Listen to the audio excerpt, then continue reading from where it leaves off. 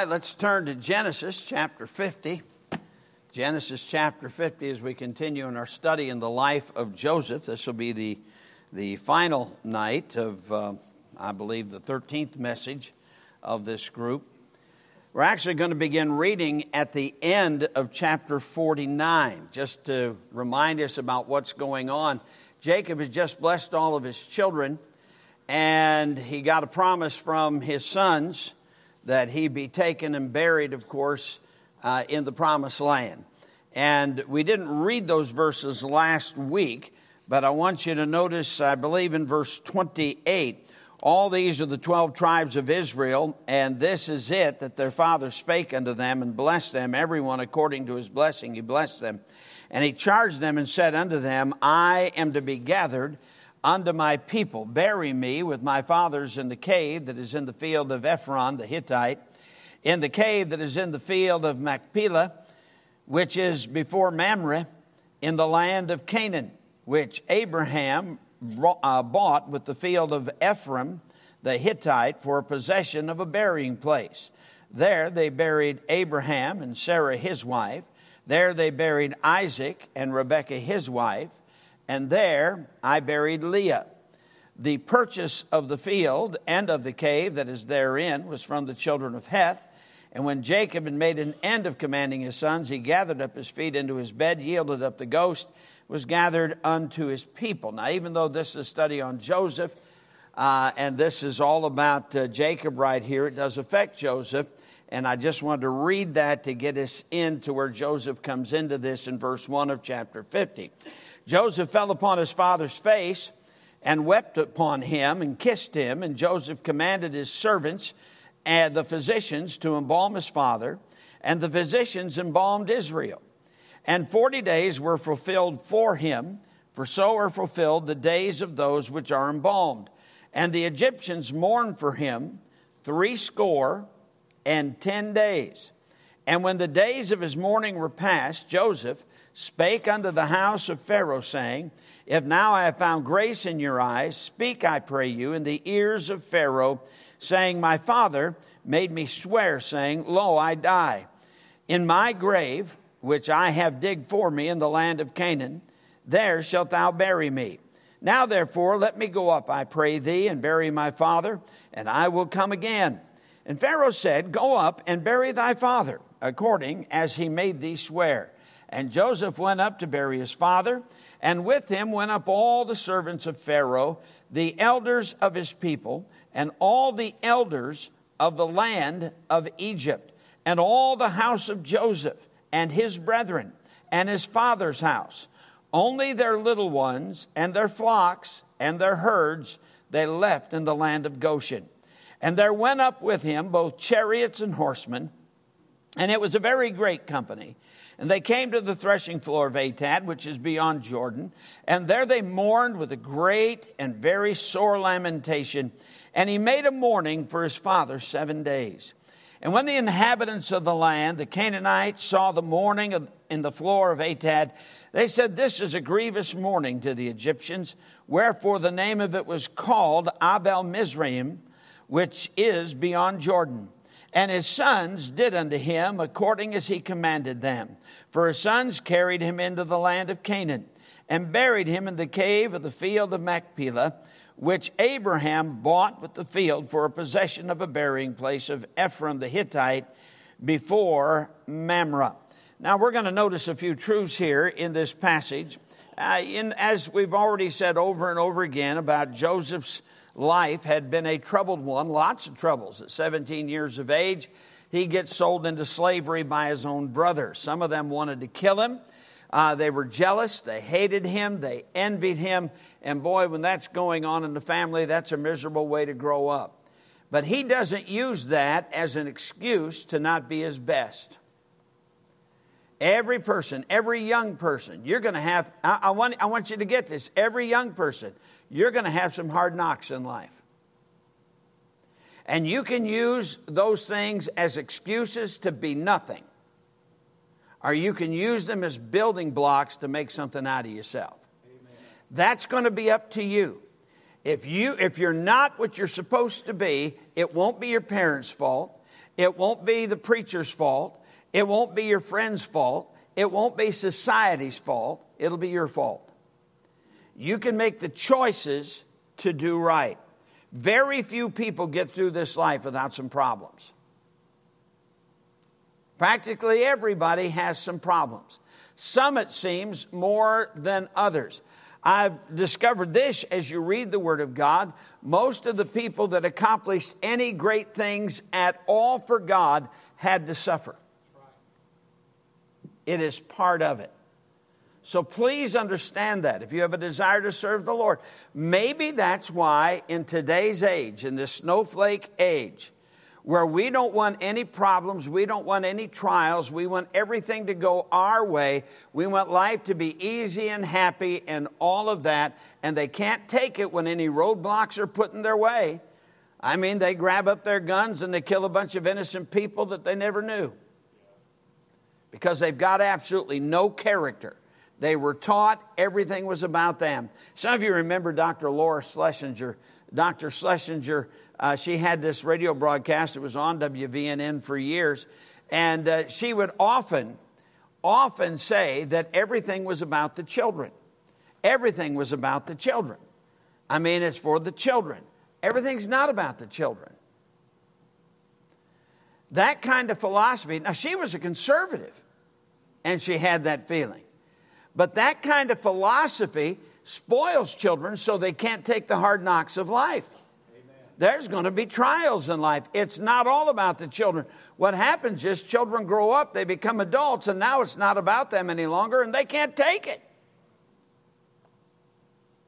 The truth is, life is supposed to be about God. Amen. When I got saved, God changed my life. Could have gone on doing the same stuff that I was doing. I could have stayed in radio, could have done all that. God called me to preach. I felt the best thing in the world was just live for the Lord. He doesn't call everybody to preach, but I believe He calls every Christian to be a good Christian. Amen. And He calls every Christian to be a good Christian all the time. Yes. We are here to glorify His name. It's not about you getting what you want. I saw a headline the other day about, Meghan Markle and Prince Harry. They are absolutely distraught that, South Park? What is the name of that cartoon? Is it South Park? That they really blasted Meghan and Harry. I mean, they have had everything going their way. They got millions coming in. They can do most anything they want. And she hadn't been seen for a few days because she's absolutely distraught. And you want to go, oh, isn't that tough? And yet it's absolutely those kind of people who don't care who they destroy. But God forbid anybody should say anything about them. Anyway, getting back to Joseph. Joseph took it. He served while he was a slave. He served to his best, and God was with him. He gets wronged again and put into slavery. Wronged by one of the very people that he was serving, Potiphar's wife. And he gets thrown into prison. And then after being in prison, there's 13 years that are gone. His father thinks that he is dead.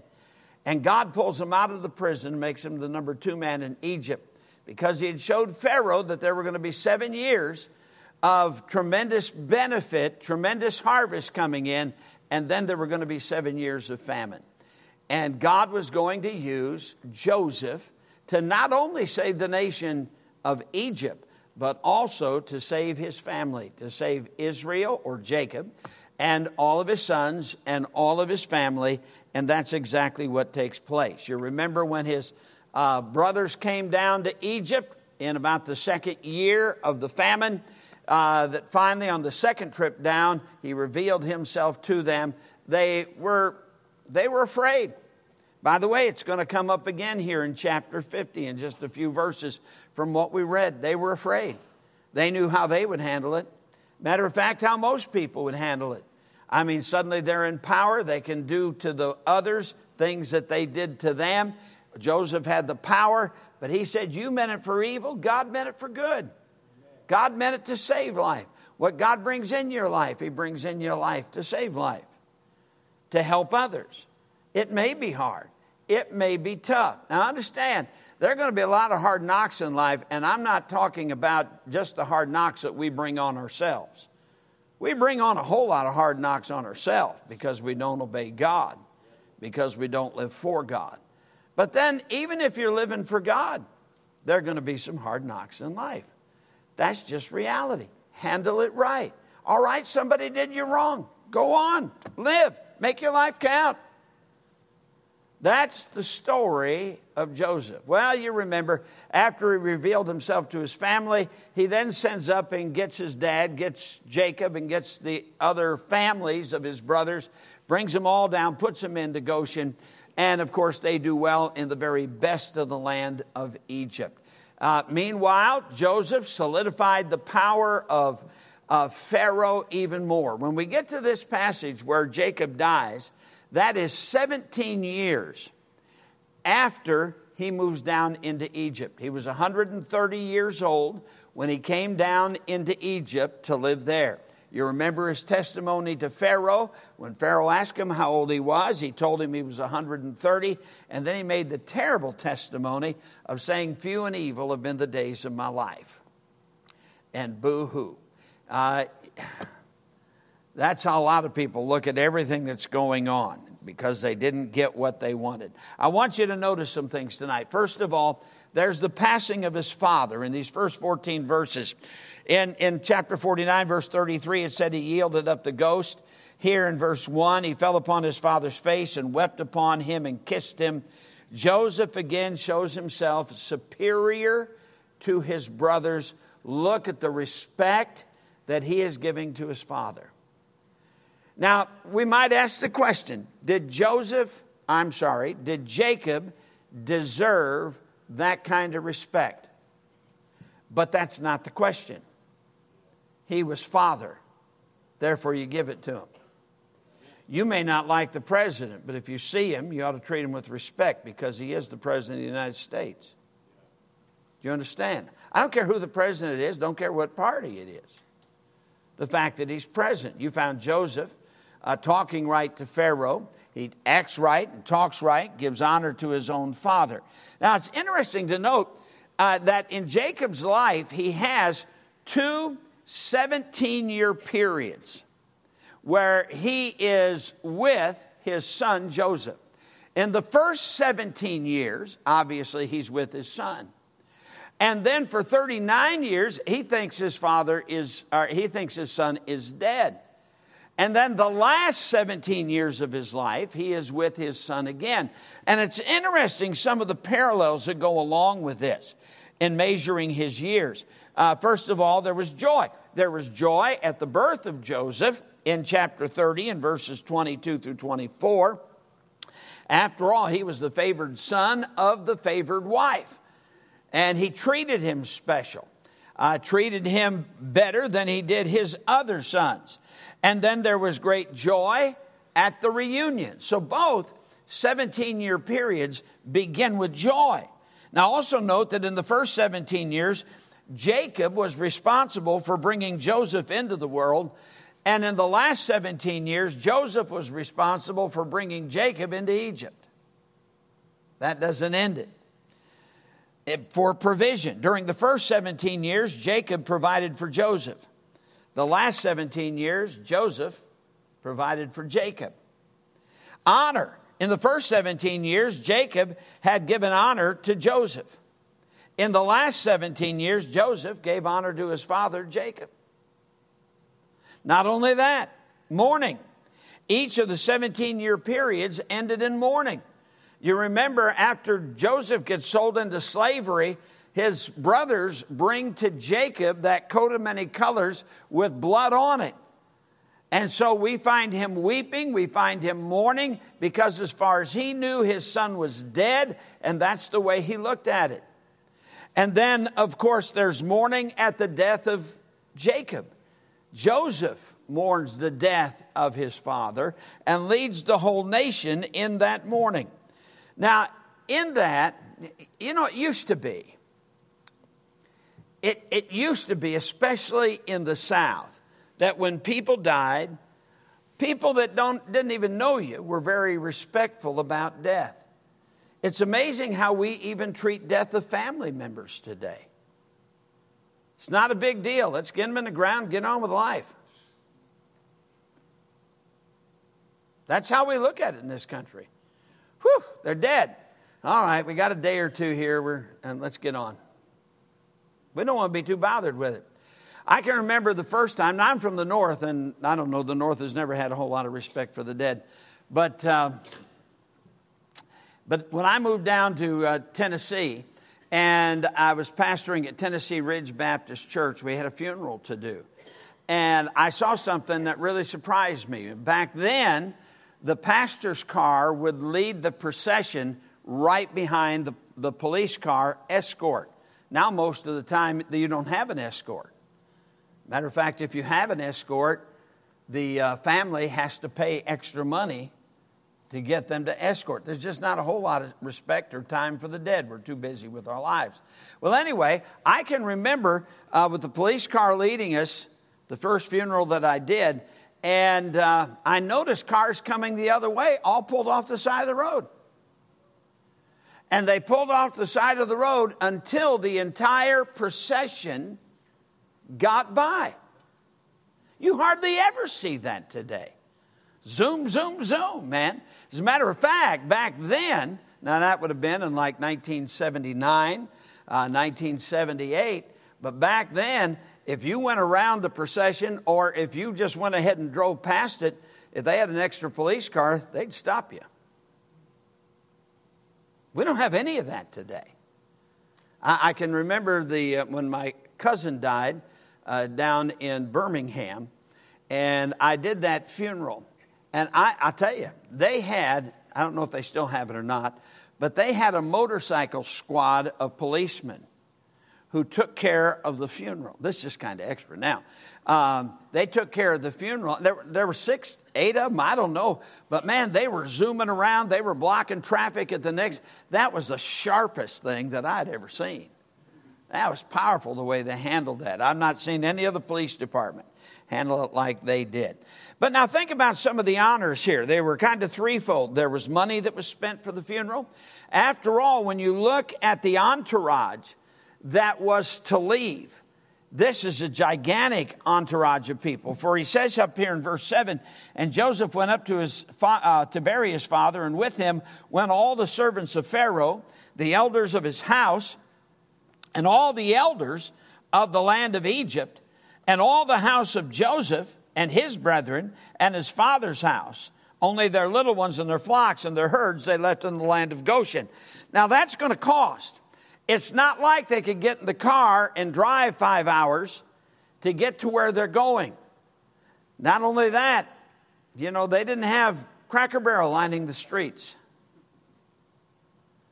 This is going to cost. This is going to be a long trip. Something else that's interesting. When it comes to mourning, they mourn for 70 days for Jacob. What did Jacob do for Egypt? What did he do for Egypt? He did nothing for Egypt. He lived off the best of their land, thanks to Joseph. The reality is, the way Egypt handled it, they handled it actually in respect for Joseph. They mourned 70 days. History tells us that when a pharaoh would die, they would mourn for 72 days. So they gave him really high honors. Why? Joseph. I remember when Pam's grandmother passed away, she was killed by a drunk driver. Do you remember what year that was? 97. And sweet lady. The funeral, of course, was over in the old building, jam-packed. Policemen lined the sides of the building. I don't know how many police cars we had at that place, but that procession, as we went to over Memory Gardens, there on 72, is it Memory or Memorial? Memorial Gardens. As we went over there, we had like 9 police cars in front of the procession with their lights going, the procession, and then another, 6 to 10 police cars after that with their lights going. Now, for people who didn't know what was taking place, they must have wondered, well, who died?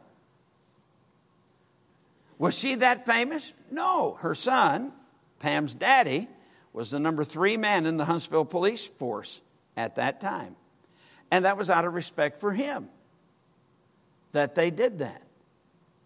You see, your life can make a big difference in how other people are remembered. That was a very impressive scene that day.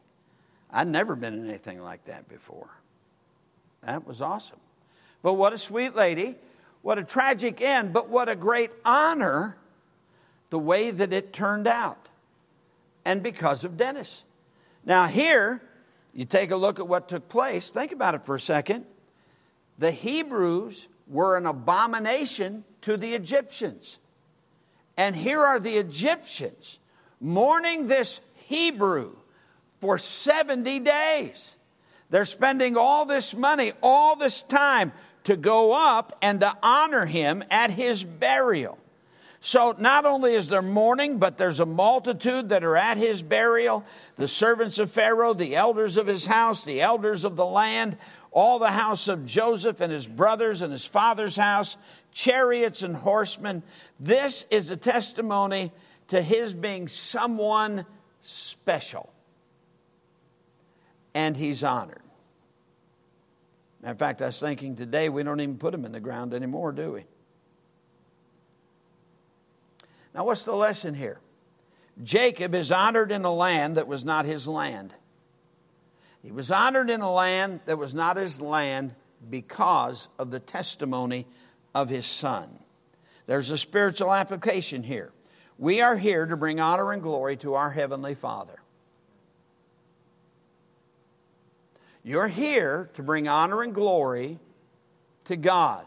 You see, He's created all things, and for His pleasure they are and were created. The Bible says, whether therefore you eat or drink or whatsoever you do, do all to the glory of God. The truth is, our lives, every one of us, should bring glory to our Heavenly Father and to our Lord Jesus Christ.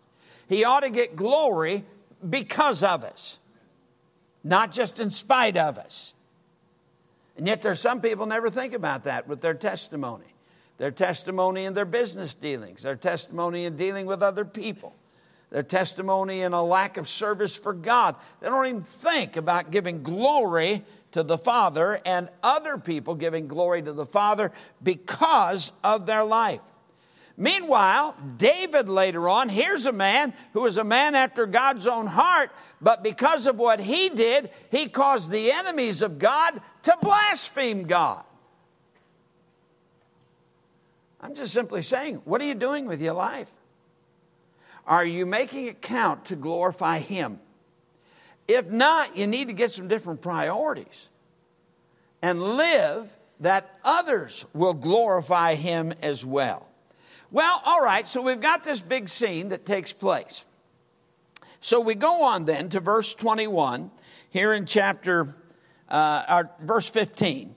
Notice what takes place next. I'll read verse 14. And Joseph returned into Egypt, he and his brethren, and all that went up with him to bury his father after he had buried his father. And when Joseph's brethren saw that their father was dead, they said, Joseph will peradventure hate us, and will certainly requite us all the evil which we did unto him. Now, apart from his brothers, there has been no discussion. There has been no threat made by Joseph. What took place as far as them getting back together 17 years before that. And you remember, it was 39 years before that they actually sold them into slavery. So you're talking about 50 years having passed, over 50 years, and it's still on their mind what they did. There is something about a guilty conscience. You can't get away from a guilty conscience. You go to bed with it. You wake up with it. It's always there reminding you. Remember when they first came down to see Joseph, and they didn't know it was Joseph, that with the different things that were done, the keeping Simeon locked up, the calling for Benjamin to come down, nothing had been said about this being Joseph yet. They didn't know it, but they kept bringing up what they did to their brother. So now Jacob's dead, or Jacob is gone.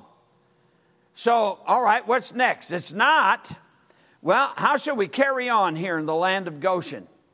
No, when they get together and talk, you know Joseph's probably going to kill us now. We need to go to him and we need to tell him something. And the way they put it here is interesting. It says in verse 16, and they sent a messenger unto Joseph, saying, thy father did command before he died, saying, so shall ye say unto Joseph, forgive, I pray thee now, and the trespass of thy brethren, and their sin, for they did unto thee evil, and now we pray thee, forgive the trespass of the servants of the God of thy father. And Joseph wept when they spake unto him. Now, when I read this, first of all, I wonder, why did they send a messenger? I really believe because they thought, since he's probably going to kill us, if the messenger doesn't come back, then we have an opportunity to escape. These guys are still planning. I read what they said. They said, now, our father told us to tell you to forgive us. Do you think Jacob really did? I mean, this is what they said, and the Bible accurately records what they said, but these guys haven't always been truthful in what they say. And they're throwing their father's name down. Hey, there's no way to prove that he said it now, is there? He's dead. It's easy to use a dead man's statement because you can't prove whether he made it or not. I think these people are still conniving. But let me tell you what is really blaring in this. What we see in their statement is this. What they're telling Joseph not to do is, if it had been done to them, that's what they would have done. This statement here says far more about their character and how they handle a hard time. Now, over the years as a pastor, and I've been pastoring for 48 years now, how they would handle it is how most Christians would handle it. We got to get even. When we get an opportunity to get even, they don't deserve any better treatment. But that's not Joseph. You would have thought that that would have been proven to these guys, but they still didn't get it. And then the scripture says at the end of verse 17, and Joseph wept when they spake unto him. And his brethren also went and fell down before his face. So now they come, they fall down before his face. Their servant, their messenger, delivered the message. And they said, behold, now look at this, we be thy servants. They still think he's going to do something to them. They still think that. Joseph said unto them, fear not, for am I in the place of God? But as for you, ye thought evil against me, but God meant it unto good, to bring to pass, as it is this day, to save much people alive. Now therefore fear ye not, I will nourish you and your little ones. And he comforted them and spake kindly to them. I think most of us, being in Joseph's place, if we would have said that, we'd have said it through gritted teeth. But this is the real Joseph. This is how he's been through his life. He's about 55 years old at this point. And he has not become a grumpy old man. He's still the same Joseph. He has remained the same. And he repeats his pardon to these people. Now, when it comes to a bad conscience, This is the nature of sin. It does not build trust in others. As a matter of fact, you always think that others are out to get you because of what you did. Their problem is also seen in that they knew how that they would react. And Joseph weeps. I'm reminded when I was pastoring in Chattanooga, Tennessee at Pinewood Baptist Church, we had a lady in the church whose husband was a drunkard. I mean, he was just soused all the time. And he heard voices. She told me at one time, at that time he seemed like an old guy, but he was probably about 60 at the time. That doesn't seem so old to me now, but that seemed really old at that time because I was in my late 20s. And at one time when he ran out of booze, he went and got a can of Sterno and he drank that. If you've been around drunks much, if they don't have something to drink that's in a regular bottle, they'll find something else to give them a buzz. And he drank Sterno. I mean, the guy was really gone. She asked if I go see him. That's just what I need, to talk to a guy who talks to people when nobody's there, and a guy who thinks that the government is sending agents out to track him. But in the conversations with him, I got to find out what began the downfall for this fellow. It was back during World War II. And in World War II, he worked in an army factory, and he stole 2 spray cans of paint. They had ways that they tried to catch people and stop people from taking tools and other supplies out of the factories. But he got 2 of them out of there. But from that point on, he was always looking over his shoulder.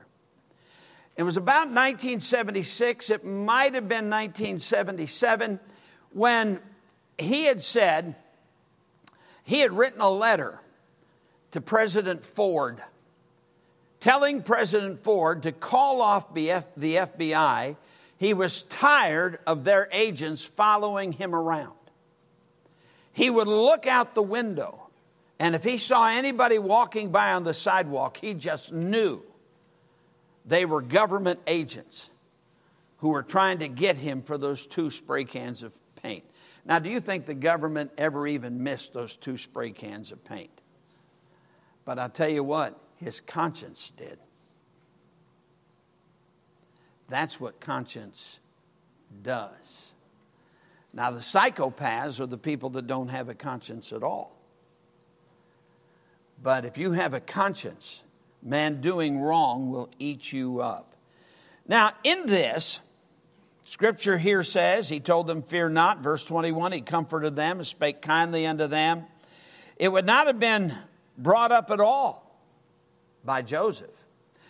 The brothers bring it up. And what we see here is kind of an illustration of salvation. You know, the blood of Jesus Christ, his Son, cleanses us from all sin. He saves us.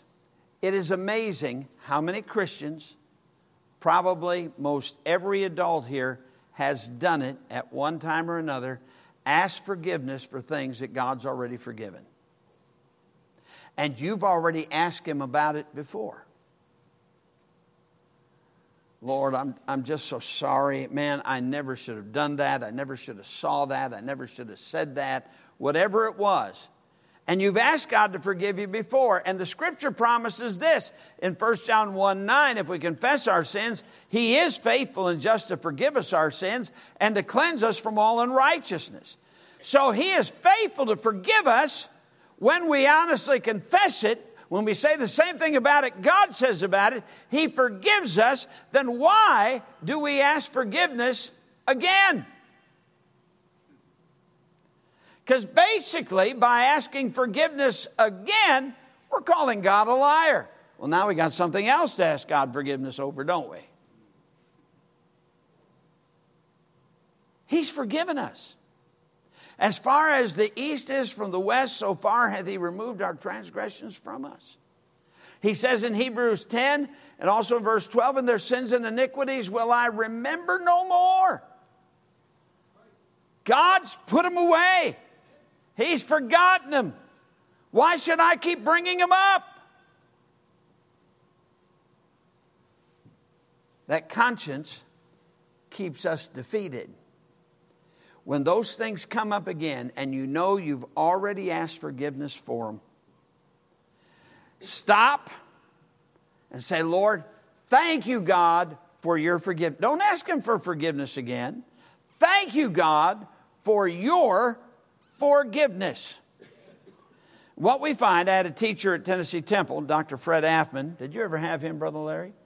Dr. Affman, who, in covering this passage right here, he was an Old Testament scholar, and he said he wondered if God doesn't weep when people have asked Jesus to save them, and the Bible says that he does it. And then they come back later and say, now, Lord, if he didn't save me, would you save me now? He said, I wonder if he doesn't weep and want to say, I saved you the first time you asked me. It's funny, we believe in once saved, always saved. I believe it with all my heart. I believe Jesus taught it. I believe Paul taught it. I believe Peter taught it. I mean, you see it throughout the Scripture. It's once saved, always saved. The very nature of grace itself demands it. As a matter of fact, the very nature of the sacrifice of Christ on Calvary demands once saved, always saved. He paid one price for sin, forever it's taken care of. And yet, we who believe in once saved, always saved, it's amazing how many of us have asked God to save us a second time, and a third time, and a fourth time. It's one of the reasons why we spend so much time. We try to train our people who lead the kids in soul winning to make things very, very clear. I want these kids, when they truly get saved, I want them to know it. We don't try to make people doubt their salvation. God saved you. Now, I got saved, I was 22 years of age. Honestly, I don't remember the exact words that I said. But my words didn't save me. Amen. Just shall live by faith. I put my faith and trust in Jesus Christ. Scripture says he saved me. That just settles it right there. So what if the Bible's not true? Then nobody's going to heaven. Do you get that? So I don't have to worry about it. Scripture says I'm saved. He that believeth on the Son hath everlasting life. He that believeth not the Son shall not see life, but the wrath of God abideth on him. Truth is, Joseph understood more about forgiveness than most people do today. It's taking it off their account. And Joseph had taken it off their account. Now that leads, so far in these 13 messages, we have gone through the life of Joseph for his first 55 years. But now we're going to cover the last 55 years in the remaining verses. The second half of his life doesn't have that many verses to it. Notice in verse 22, and Joseph dwelt in Egypt, he and his father's house, and Joseph lived 110 years. That's it. Does that mean he didn't do anything? No, I believe he continued to serve as the number 2 man in Egypt. And he served his position well. He was a good, I'm trying to think of the word. He was a good administrator for Pharaoh, helped to make Pharaoh rich, make him powerful in the land. He helped to make Egypt a very powerful nation. He did all that. Plus, he saved his family during that time. And it says, and then Joseph saw Ephraim's children of the 3rd generation. The children also of Machir, the son of Manasseh, were brought up upon Joseph's knees. And Joseph said unto his brethren, I die, and God will surely visit you and bring you. Now here's a prophecy. Bring you out of this land unto the land which he sware to Abraham, to Isaac, and to Jacob. And Joseph took an oath of the children of Israel, saying, God will surely visit you, and ye shall carry up my bones from hence. So Joseph died, being 110 years old. They embalmed him, and he was put in a coffin in Egypt. Now, he believed God's promise. You notice, he believed in all this, that God was going to take his people out of Egypt and put them back in the land. It would take over 300 years for that to happen from this point. They spent a little over 400 years in Egypt. Several pharaohs are going to come. They do not take Joseph's bones and body. They don't take it up to the promised land when he dies, like they did Jacob. They keep his body in Egypt. And the scripture says this in Exodus 13:19. Moses took the bones of Joseph with him. Joshua 24:32. The bones of Joseph, which the children of Israel brought up out of Egypt, buried they in Shechem. Now, Judah had nothing to do with that. The other brothers had nothing to do with that. This is their families. This is their families some 300 years later. And by this time, of course, Egypt has a pharaoh after 300 years that didn't know Joseph. They might have read about him in their history books, but they didn't know him. By the time they leave, they are no longer a favored people. Now they're slaves. And God gets them out of the land, and they remembered the promise that was made by their forefathers to Joseph to take his body out of the land and to plant it up in the promised land. Now, Joseph is mentioned in the Hall of Faith in Hebrews chapter 11. And here's what it says of it.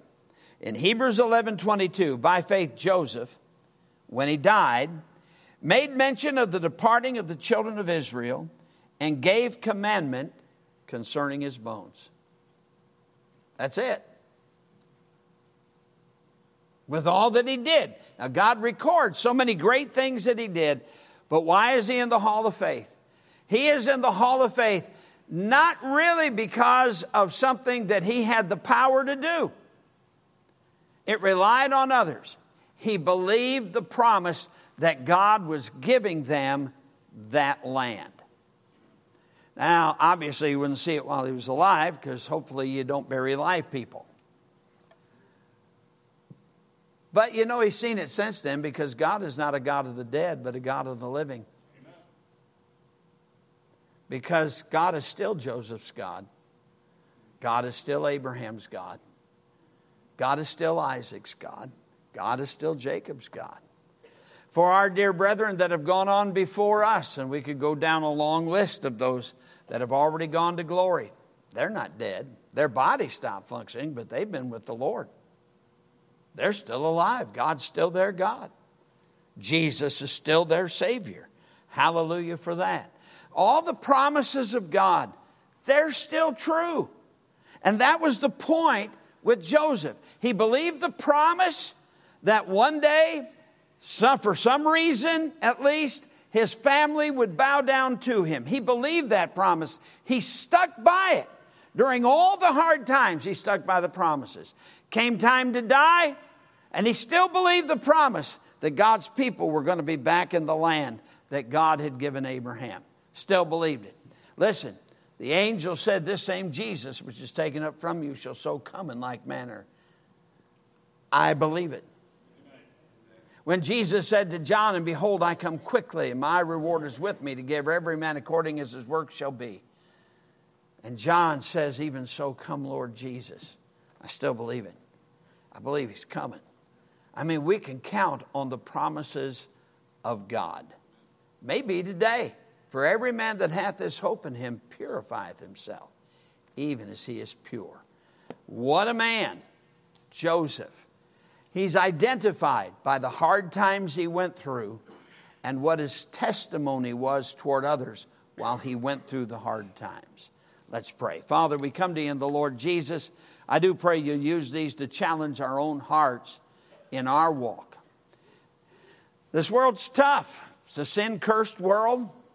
It is not a world of perfect relationships all the time. There's going to be hardships. God, may we go through those hardships with our faith in you, our trust in you, and no matter how dark it gets at times, we keep our faith in our great God who will fulfill his word to us. And we'll thank you for it, Lord, in Jesus' name. Amen. You're dismissed.